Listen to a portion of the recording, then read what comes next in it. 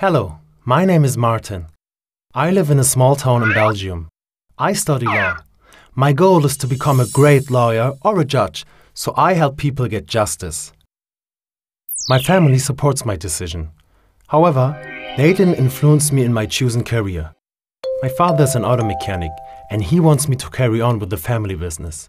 But as I said, I want to make a difference in society. There is, however, one person who changed my perspective about life and my chosen profession. That person is Mr. Müller, our neighbor. Mr. and Mrs. Müller had been our neighbors ever since I was born. They lived in a beautiful house and had a luxury car. You can say they lived a comfortable life. I envied them because we didn't have any of that. It's not fair, I told my father. Why can't we have that life too? I asked.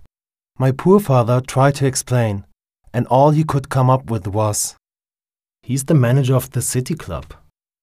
I walked by that city club many times, but I was not allowed to go in because I was a minor. Plus, I wasn't wealthy. Only the rich and privileged could go in.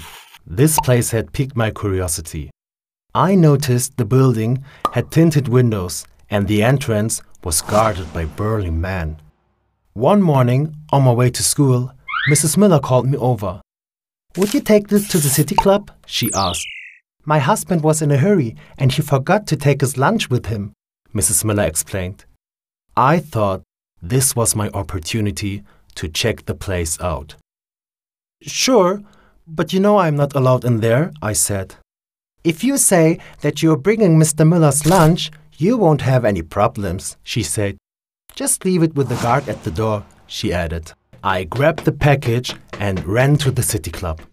I was so excited. I was finally going to see what was inside that forbidden place.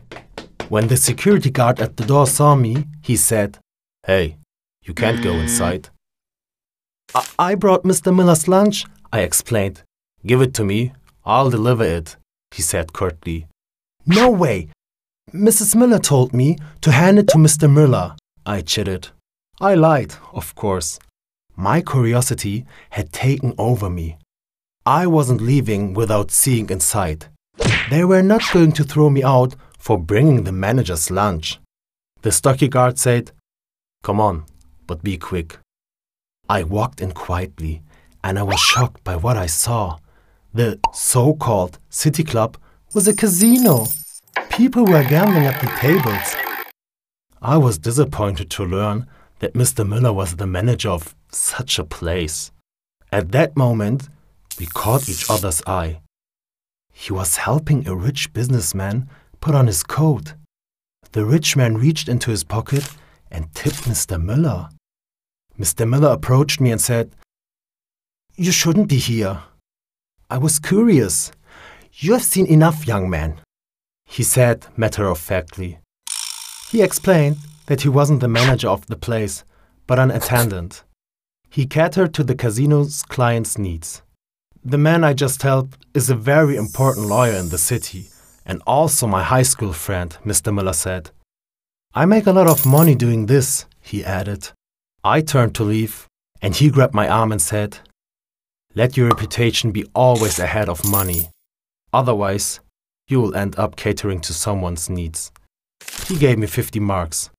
This was more than my allowance my father gave me in a year. When I got home, I pondered over Mr. Müller's words. That night, I made the conscious decision that I would never put anyone's coat on or let anyone put a coat on me. I thought that was the meaning. So before I went to bed, I threw the 50 marks in the fireplace and watched it burn. Burning that money was a symbol of my conviction.